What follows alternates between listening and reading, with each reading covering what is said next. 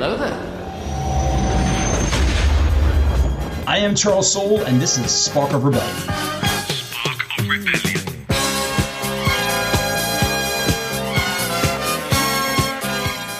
Hey, what's going on? Welcome to Spark of Rebellion, the weekly Star Wars podcast brought to you from a galaxy far, far away. I'm your host today, Mr. Mark Asquith, and joining me, as always, is the man to whom you should never tell the odds.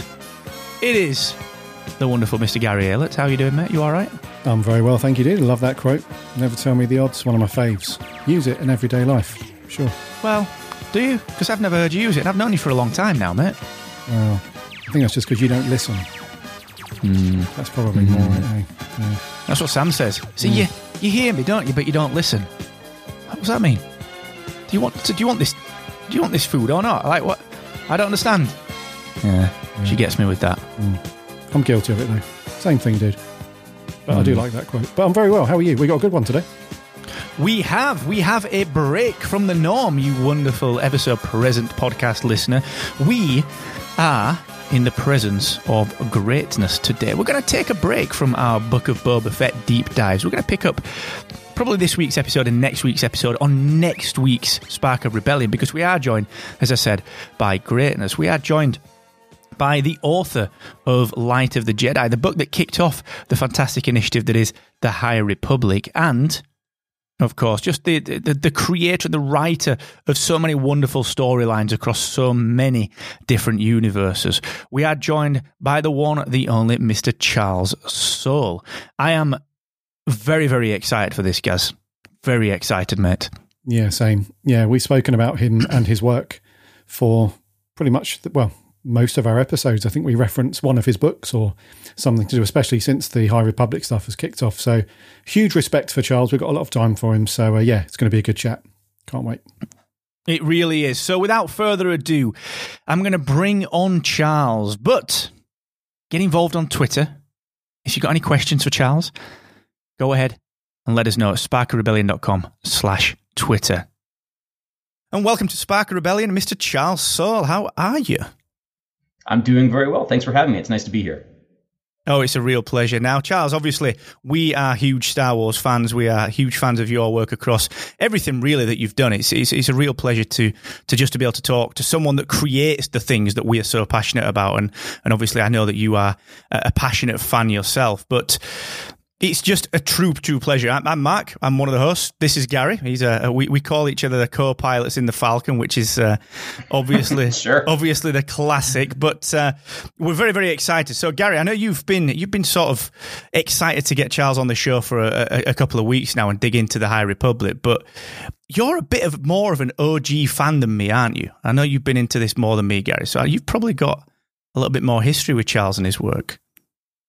I think so, yeah. So, Charles, I've been reading your work back from the early Marvel comic days, some of the older Poe Dameron stuff and some of the Lando and, stuff like that, all the way through as Mark has caught up as well with the High Republic stuff and some of the other stories and whatnot. I wanted to kick off right off the bat and ask you this question, because there's a quote of yours that has kind of done the rounds. If you do a bit of research on yourself, there's a few blogs and stuff that list out all of your books and your credits and so on. There's one quote that some people tend to use quite often, and it goes like this: I have a responsibility to make this feel as epic and as notable and as real as anything that I've experienced with Star Wars. The stories that meant so much to me, this should mean as much to anybody else. Does that sound familiar? Yes, it sounds like my philosophy when I'm making Star Wars, so yes. Excellent. So straight off the bat then, I assume that this is almost your mantra, if you like, your sort of go-to foundation when you're writing anything to do with Star Wars. Does that apply to any particular type of story, whether it's a comic or a full-blown novel or just a contribution like, a point of view, that book? I think, like all of us, have experienced many, many different fictional worlds, from Lord of the Rings to Star Wars to The Matrix, to you name it. And some hit you differently, and everybody is wired their own way, and the things that really connect with one person might not connect the same way with another person. But for me, since I was a very young person, Star Wars has been the number one fictional universe for me. And part of it is the way that it is all treated like actual history. Like you are seeing elements of a consistent history dipping into different characters' lives at different points in their lives, and there are all these fixed points basically. Whereas say with Spider-Man, who I love too, right? We've had 3 completely different Spider-Man as we just saw in the last film. Hopefully that's not a spoiler for anybody. Everybody in the world seems to have seen that movie by now. But it feels like the history of the universe is fluid and can change and be rebooted and changed and adjusted in both film and comics and across whatever. Star Wars is different. Lord of the Rings shares that with it. There is one history. These events happened, and you are experiencing them as the creators of those events download them to you. And I think I felt that from a very early age with Star Wars. And so now whenever I'm given the opportunity and the responsibility to tell a Star Wars story, I want it to feel the same way that they all felt to me. So if I'm telling a story about Lando, this is actually something that happened in Lando Calrissian's life at any given, the moment I'm telling the story about. And if you do it right, it feels like that. And I mean, it's just this unique, special feeling for Star Wars that I'm happy to try to convey, and it seems like occasionally succeed. There's such a legacy there, Charles. Yeah. Sorry to interject, Gaz. There's such a legacy there. And I think what fascinates me personally about Star Wars is that it does make everyone feel their own specific way. And it's the same with any, as you said, fictional universe or any universe. I've always related to the sort of the third gen characters in DC, for example, the Wally West of the world, the Tim Drakes, the Kyle Rayners. And we all have those different experiences. But Star Wars holds such a special place for so many people. And when you, as Charles, the author of this brand new initiative, not just one of the group, but you being responsible for Light of the Jedi, the first book to land in this brand new initiative, to take that legacy and to bring that to a brand new audience, how did that feel? What did that feel like to you? Well, there were many phases of feeling within that project. So, for listeners who don't know, the High Republic is a new chunk of the Star Wars timeline that's set about 200 years before the Phantom Menace. It is a story that covers an age that's considered a golden age of the Jedi. So the Sith were not around. The Jedi were able to focus on building up their connection to the Force, and the Republic was very cool and inclusive, and it was a good time. Not much war, not much conflict. People were able to focus on other things. So I, along with 4 other writers and people at Lucasfilm, created this era and created a huge overarching story that is being told. We're a little over a year into it now. It's a big story that is being told through novels, comics, young adult novels, short fiction, just all kinds of different print media. And as we've been seeing, it's expanding now out into different media as well. There's a TV show that's been announced that's going to be in the era. There's a video game that was just announced, and more. So that's kind of explaining what the era is. My involvement with it was I was part of it from the very, very, very first planning sessions. I was one of the architects of the whole thing. And we're basically telling a story that is, think of it like the Skywalker saga, but set about 200 years earlier, and there are no Skywalkers in it. And so we built that story from the ground up. And I was given the opportunity and the responsibility and the privilege in this case of writing the very first thing that anyone would see of the High Republic, which was a novel called Light of the Jedi. So my initial thinking about this whole thing back when it was called Project Luminous, it actually even there's even an earlier name for what we called it that I think will probably never be made public. It's not like obscene or anything like that. It's just what we called it amongst ourselves. But when you guys heard about it, it started being called Project Luminous. And my first thinking about all this was holy God, what an opportunity to be asked to do this from a completely blue sky level. It was like when we started, we didn't know it was going to be 200 years before Phantom Menace. It could have been literally anywhere in the Star Wars timeline. And the 5 of us met up at Skywalker Ranch back in, I want to say 2019, probably, fall 2019. And then we just started building this thing, and there were no restrictions, and we landed on the High Republic for many reasons. But as it went along, as this development process went along, it became clear that I was going to get the job of writing, of introducing everybody in the world, literally, to this initiative. So at first I was thrilled, because what an honor, what an opportunity, what a chance to get, my words out there to the world in a really big way. But then you start thinking about the responsibility immediately. Like that was a half a second flip from like, wow, that's amazing, I'm going to do this, to, oh no, I have to do this.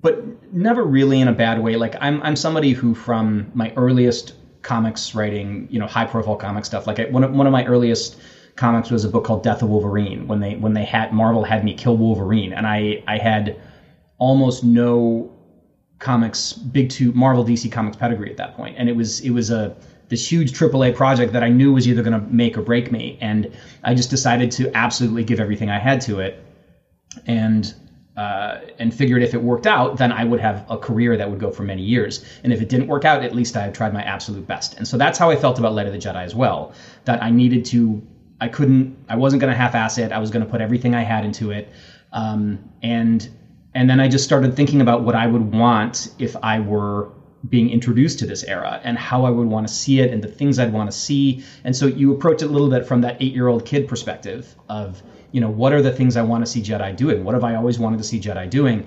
But also, really importantly for me, I needed to make sure this was not just a book about Jedi, like, doing cool stuff with lightsabers. It needed to describe this era and why it felt different, not just for the Jedi, but for everybody who lived there. Because Star Wars is a story that, there aren't other than the prequels, there aren't really that many Jedi around. The shadow of the Jedi, or rather the light, I guess, of the Jedi, sort of can be seen by everybody, but there aren't really that many of them around. And so Star Wars at its heart is a story about regular people who do not have access to the Force and space wizard powers. And so for me, it was very, very important that Light of the Jedi had those hero moments for Jedi, but also was deeply connected to the way other people in the universe and the Star Wars galaxy at that time lived and breathed. So anyway, that was a long answer, but I hope it was interesting. No, that's an amazing answer. And I want to stick with Light of the Jedi, if we may, just for a minute. We'll get on to some other details and some of the other bits you're working on in a bit. But that very first chapter, that opening of Light of the Jedi, was kind of interesting, because when we've seen previous, especially the movies, Star Wars movies and any of the animated shows, whenever you kick off something new, they have typically focused on, let's look immediately at a character. Let's look immediately at something that you can latch onto and connect with throughout the rest of the story. But with Light of the Jedi, there was no, like you said, there was a bit of a focus on the ordinary galaxy person who isn't a space wizard. It was more like, well, let's take something that we've seen and potentially have taken for granted throughout Star Wars, which is the hyperspace lanes and hyperspace. Normally, we've seen people just flick a switch in a ship and off they go, and that's done. But you created this whole sort of thing around making it vulnerable and making it more of a story point to anchor onto.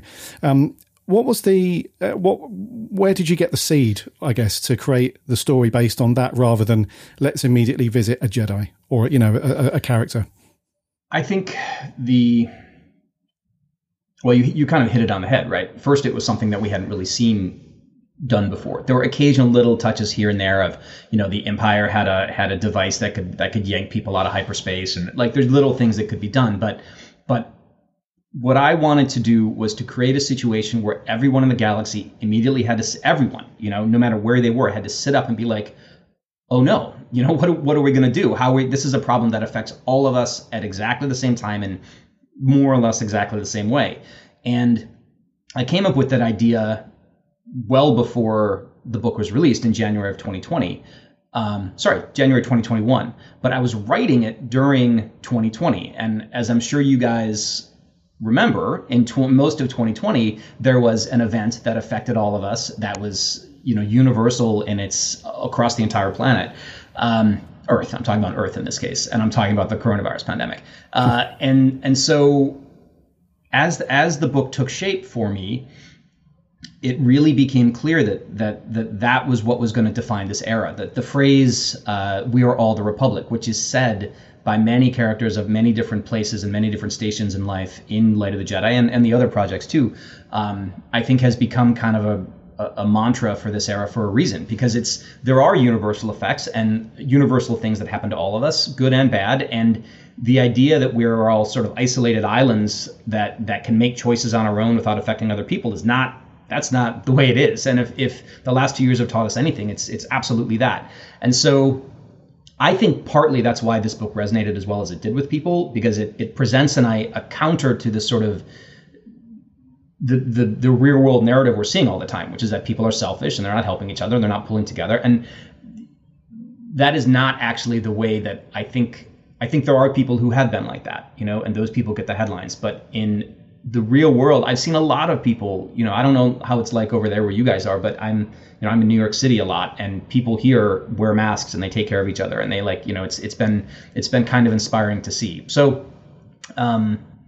anyway, hyperspace seemed like a way to have a universally affecting disaster or trauma that could hit everybody in the galaxy at the same time, whether you're a Jedi or you're a dirt farmer on whatever planet. We really loved the idea of bringing that hyperspace right to the front of it and making something vulnerable that we felt was safe. And I never considered it through that lens. I think that's really fascinating to actually hear you sort of get behind the scenes of that a little bit. And sort of skipping back to, I guess, childhood, we do, I suppose a lot of our favourite Star Wars moments are around the Jedi. They're around the lightsabers and the philosophy of the Force and the physical actions of the Force. Being responsible as part of obviously the group, but also as someone that's got to bring light of the Jedi to the masses. What challenges did you face when it came to actually representing the Jedi? The Jedi that we've seen in the prequels and the originals and obviously the sequel trilogy. What challenges were there in sort of keeping them fresh, but also keeping them familiar? Yeah, I mean, one thing about writing Jedi is that they can seem, because they're all raised in the same basic dogma, and I don't say dogma in a way that is negative. It's just they all kind of are raised with a set of tenets and philosophies that are on purpose need to be kind of universal across the order. And so when you're writing them, they can sort of seem a little samey. These are people who can lift things and are great with lightsabers, and can jump and believe in the connection between all living things, and those are all wonderful things.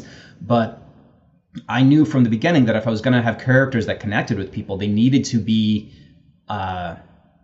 you needed to be able to understand them as unique individuals. And so that's why you get so many point of view chapters in Light of the Jedi from their points of view. It's also why I came up with that idea, which has been, a lot of people have talked about it since the book came out, and it's another element that has been seen in other High Republic projects, but the idea that every Jedi has their own way of visualizing and understanding their connection to the Force. So Avar Kriss, who's the first Jedi we meet in Light of the Jedi, visualizes the Force as like a huge song, an orchestral, zillion instrumented, hugely beautiful, but like assonant and dissonant, like all, it's just an incredibly complex song, and that's how she connects to it. Another character, Elzar Mann, who is prominent in the initiative, sees it as an ocean. And so as oceans are filled with everything, and every part of an ocean touches every other part of an ocean. It's all connected, filled with many, many different creatures. And at the top, it's very light, and at the bottom, it's very dark. And so there you go. And there's a Wookiee Jedi who sees it as a forest, and so on and so forth. And so that immediately started to distinguish these people, as opposed to just people who wear fancy robes and have laser swords. And there's just a I don't even know if it's a technique. It's like it is the job when you're writing a story you need plot and characters, and plot is, especially with something that has as many moving pieces as Star Wars does, especially with something that had as many moving pieces as Light of the Jedi did, because that book needed to be a kick-ass story in and of itself. That was the beginning and end. That book needed to just be a barn burner start to finish, needed to be amazing. It also needed to introduce the era to readers and have a bunch of new characters and convey all of these concepts, from a drift of vectors to the Nihil to the Nihil's weird organizational structure, to all of these concepts need to be introduced and clear and connect with the readers. They all had to be good. And then on top of that, it all had to fit in with existing Star Wars continuity. So it had all of those jobs at the same time. It needed to hopefully sell a lot and be just an experience that was all but like, these were the things I was shooting for, right? I wanted a book that was going to be for every Star Wars fan, for every person who had never encountered Star Wars before, and was as across the, this is an American metaphor, but and as across the plate home run as you could get. That's what I was trying to do, because nothing else would have sort of lived up to what it needed to be. This was the linchpin project for years and years of publishing, dozens of books. Like it had to be everything. And so when I had a lot of those other pieces in place, like I knew what the Nihil were going to be, I knew what the organizational structure was going to be, all that stuff. I'm like, okay, none of it really matters if the characters can't be connected with. And so that is why you get the first chapter with Hedda Cassett. That is why you get the second chapter with Mervyn Getter, and these characters who are incredibly I think anyway, incredibly easy to connect with, incredibly relatable. You understand exactly who they are and what they're trying to do. You dial it way in on those individual people, and then you pull it way back to give you a sense of the galaxy and the scope that you're dealing with. And the Jedi and their connections to the Force, to me, seem like a way to allow people to distinguish them and make them very relatable.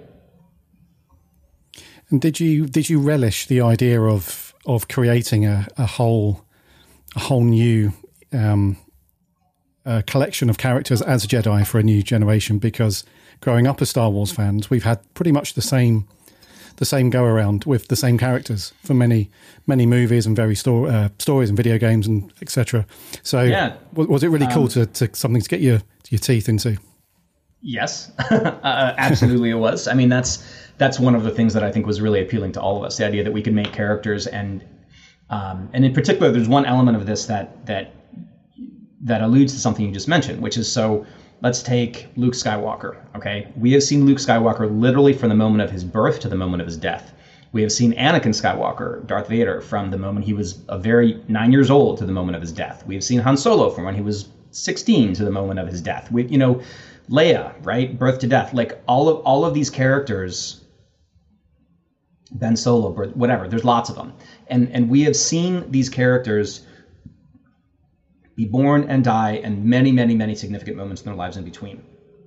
And so we know their stories to a degree that it is very unusual with fictional characters. If you talk about James Bond, you have a sense of that character, but you're always seeing that character in kind of a particular chunk of their life. You don't see them you don't get the biography, the full narrative biography of these characters the way that you do in Star Wars. And so while that is a beautiful thing, that is partly why we all connect to Luke and Leia and many of them the way that we do, because they are real human beings who have lives that we see the entirety of. Whereas in the High Republic, we haven't seen that much of these people. And some of those things are starting to be filled in a little bit, but by and large, compared with, say, Luke Skywalker, we know essentially nothing about Avar Kriss, and we know essentially nothing about Marchion Ro, although some of that's starting to be filled in too. And that is an extraordinary opportunity, because it means that there are beats we can play for them that have never been, like, nobody knows until very recently. Nobody had any idea about Marchion Ro's people or his past. I just had a comic come out that explored those ideas, which was amazing to be able to surprise people. And so that is for me as a writer, that's probably the main reason it's cool to be able to do this. So it's not just it's neat to make up new Jedi who can use the Force in interesting ways, although that is super cool. It's more the fact that as a storyteller, you don't know the whole story this time, which is a very wonderful opportunity. You mentioned Marchion Ro there, Charles, and what a fascinating character. Certainly coming from someone, I think I read this on your Star Wars bio, actually, from someone whose favourite character is, of course, Sheev Palpatine. To have that orchestrator, to have someone that is clearly pulling a lot of strings in a lot of different places, and running such a complex organization. Tell us a little bit about Marchion, but also the Nihil as well. Like, what was their conception? How did you arrive at what you ended up with those? So I wanted something with Marchion and with the Nihil that would stand toe to toe, but be very distinct from the Great Galactic Empire, the First Order, Palpatine, Vader, Maul, all of these characters that we've seen before.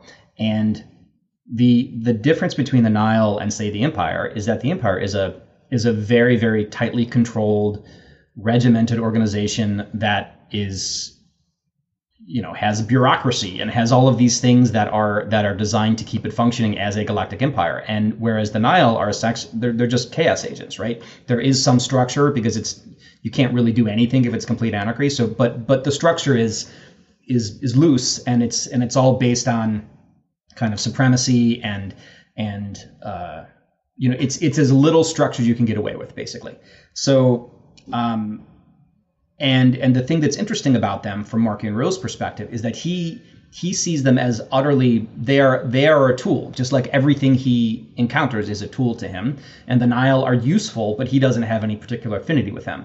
But at the same time, he wants them to feel that they're important to him. And so he's almost more of he's kind of a cult leader in a way.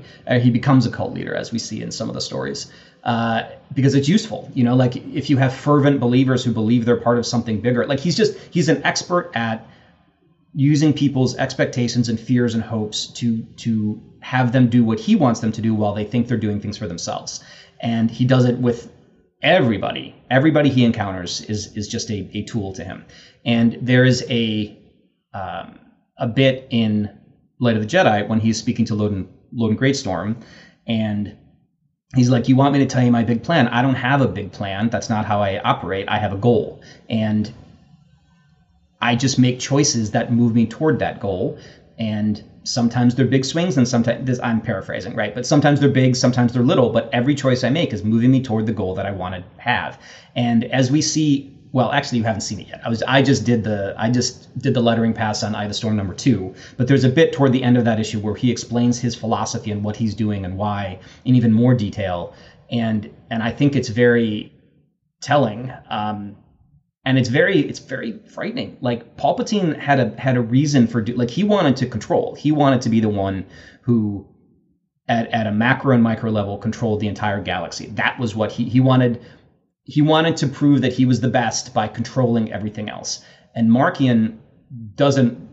His goal is different. It ends up kind of in a similar way, but he doesn't. That's not what he's doing. He doesn't want to control anything unless it just happens to be a tool that gets him what he wants. So, as far as inspirations for them, I mean, there are, which is going to be kind of. There's a direct real world inspiration from Marchion Ro, somebody I know, and which is kind of a scary thing to say, but whatever. And there's a direct real world inspiration for the Nihil too, which is it didn't come from nowhere. Let's put it that way. And before I got into writing, I worked as an attorney, and when you're an attorney, you encounter all kinds of different people as your clients, as their adversaries, all sorts of different things. And so the inspiration for the Nihil came from that phase of my career, and it has been it's been nice to draw on that experience that I actually have to make these guys what they are. They are really, really cool. Very, very cool. Quote unquote baddies of the High Republic era. Mark and I spoke in depth when we first reviewed the Light of the Jedi and stuff. When we spoke pretty much at length, not so much about the Jedi, and they are very cool, but the Nihil are very really, really cool baddies. But another character that's had to be handled within the High Republic, and it's a wee bit of a challenge, I suppose, is handling other kind of tentpole characters within Star Wars and incorporating them into the story. So with Yoda as an example, was there a challenge around that, as in, because he's kind of away on a sabbatical sort of thing at the moment, but he's also, his presence is known. So was that a bit of a challenge, how you handle Yoda and some of the other ones? We had a lot of discussions about Yoda. We had a lot of discussions about Yaddle. There are these, Yoda casts a long shadow, right, despite his small stature. And when you have a character like that who is the one that everybody looks to have all the answers all the time, it changes the dynamic of the story a little bit. And so we wanted to tell a story that could just be told through a different lens. And you have to have, I mean, Yoda, 900 years old, right? So he was definitely, as we've seen, he is alive in the High Republic era. But the idea of just taking him off the table a little bit, the idea that he wasn't always running the council like for 900 years seemed very appealing to us, because we really wanted to distinguish this era from, say, the prequel era and different moments in time where Yoda was kind of had his hands on the reins a little bit more, because it allowed us to tell the story of how the Jedi Order lives and breathes outside of Yoda. But he, obviously he's in Daniel Jose Older's High Republic Adventures book, doing amazing things there. He is in Light of the Jedi. His presence is very felt. But I think, we love Yoda. Yoda has a big role to play for sure. You will see more of Yoda, but he's a complicated element in the same way that, say, like putting Darth Vader into a story is a complicated thing to do. In Rogue One, which I think we all loved that Vader was back in Rogue One, but if Vader had been part of that story, like all throughout, it would have felt incredibly different. It would have just changed the dynamic weight of the entire thing. And there are other characters who have that kind of weight into them that you need to use in a very sparing way, I think, unless the story is about them, right? So like we know, just from, this is not me saying anything I know individually, but we know, for example, that Hayden Christensen is back as Darth Vader in the Kenobi show that's coming up. And so, but that feels right because those two characters are so deeply connected in so many different ways. But if you dropped Darth Vader into, say, I don't know, something a little less connected to him, it would be like, whoa, okay, this story just all of the gravity just shifted over to Darth Vader. And rightly so, he deserves it. But Yoda is sort of similar, and so we had to be very sort of judicious about the way we used him. Wonderful. I thought it was handled really interestingly, and the time span. Obviously, Yoda's time span of 900 years was interesting. When Project Luminous was first announced, it was very clear to a lot of people that Yoda would have that presence. And speaking of that timing, we're about to finish the first phase of the High Republic and enter that second phase, the Quest of the Jedi. What can you tell us about that? Are we right in saying that's a prequel? It's set, 150 years prior to what we've seen so far? That's correct, but I would not. I think the word prequel is a little loaded, particularly in Star Wars, because it means something in a way that it might not if you were in some other fandom. And so I think the way to think about Phase 2 is to say that we are telling another story set in the High Republic that completely stands on its own. Like, you don't have to know anything about Phase 1 to enjoy and even jump into Phase 2. It is a completely new jumping on point, with characters that are new and are doing different things and have different goals. The state of the galaxy is a little bit different, so on and so forth. And so we wanted it to be another chance for people to come in and be like, hey, I love Star Wars. I've heard this thing is starting. And so, Light of the Jedi, Quest of the Jedi, and then Trials of the Jedi is Phase 3, whenever that shows up. I know when it shows up. I'm just not telling you guys. But it is not a prequel in the strictest sense, right? It, like, the Star Wars prequels, episodes 1 through 3 in the Skywalker saga, were designed to say, okay, this character, this is how Darth Vader went from child to cyborg monster, and this is how the Republic and the Jedi Order fell and the Empire was established. This is the story we're telling. It is deeply and directly connected to the story you saw in episodes 4 through 6. A lot of the characters you saw in those movies show up here, and so on and so forth. Phase 2 of the High Republic is not exactly like that. I'm not going to say there aren't connections. I'm not going to say that you won't see things being set up, but it is designed to be a totally kind of jump in, enjoy it. You could read it in any order. If you wanted to read Phase 2 before Phase 1, you could, which is again, yes, I guess you could say it's a prequel, but it's kind of like, you tell a story about the Cuban Missile Crisis, and then you tell a story about the American Revolution, right? Yes, they're connected, but they're not they're not the same thing. Does that make?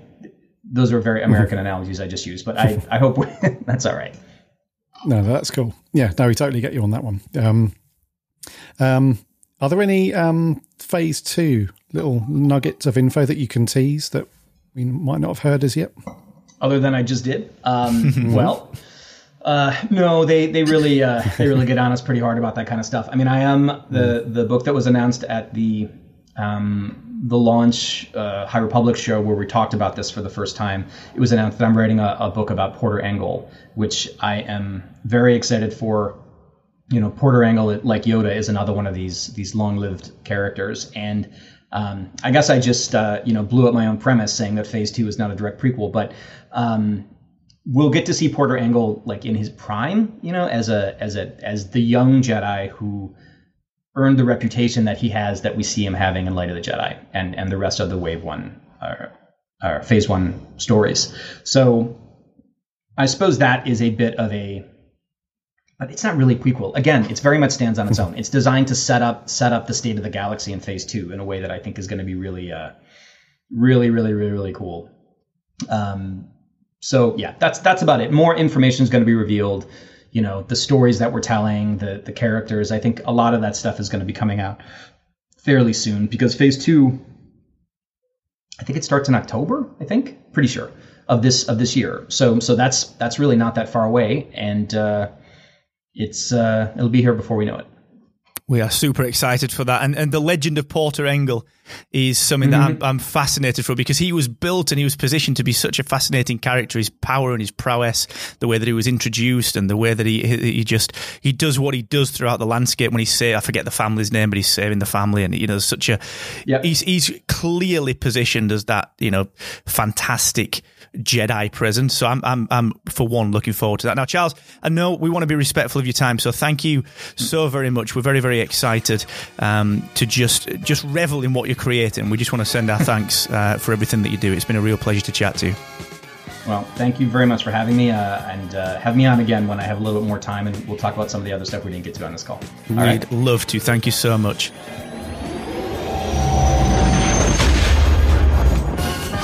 Spark of Rebellion.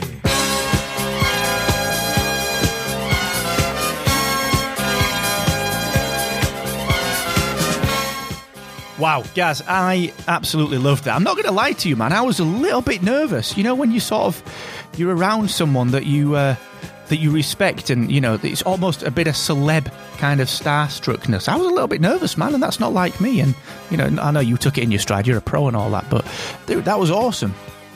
Yeah, I think I'm saying got a little bit starstruck there, a little bit because he knows his stuff, dude. Like when you're talking to somebody like on that level about Star Wars, you've got to know your stuff because he'll tear you apart. And we've seen him go at it. We've seen him tear people to shreds for less than that. So, joking. But yeah, is that another office quote? You always get office quotes. We always get office quotes. I was like that when I first met you, so I understand where you're coming from. Yeah, definitely. It was great though, dude. What a guy.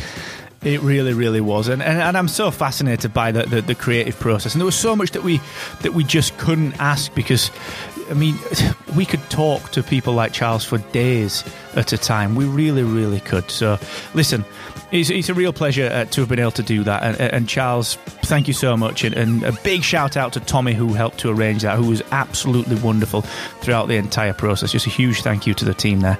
And yeah, Gaz, that's a wrap for another week. If you out there are listening and want to get involved, go ahead and do so at sparkofrebellion.com/Twitter. And if you like what you hear and you want to get yourself some swag, you can do that as well over at Patreon. Head to sparkofrebellion.com/Patreon. So until next time, dude, much love. It's been a real pleasure. And see you next week, man. It has been a real pleasure. And I hope you, the Star Wars fan and listener, have enjoyed our chat with Charles. We will try and line up some other interviews as we go out throughout 2022. It's been a really good addition to the show, as well as the whole news and reviews thing. But we'll be back on Boba Fett next week, so come back as we continue our reviews for that. And until then, please stay safe, take care of yourself, and may the Force be with you always.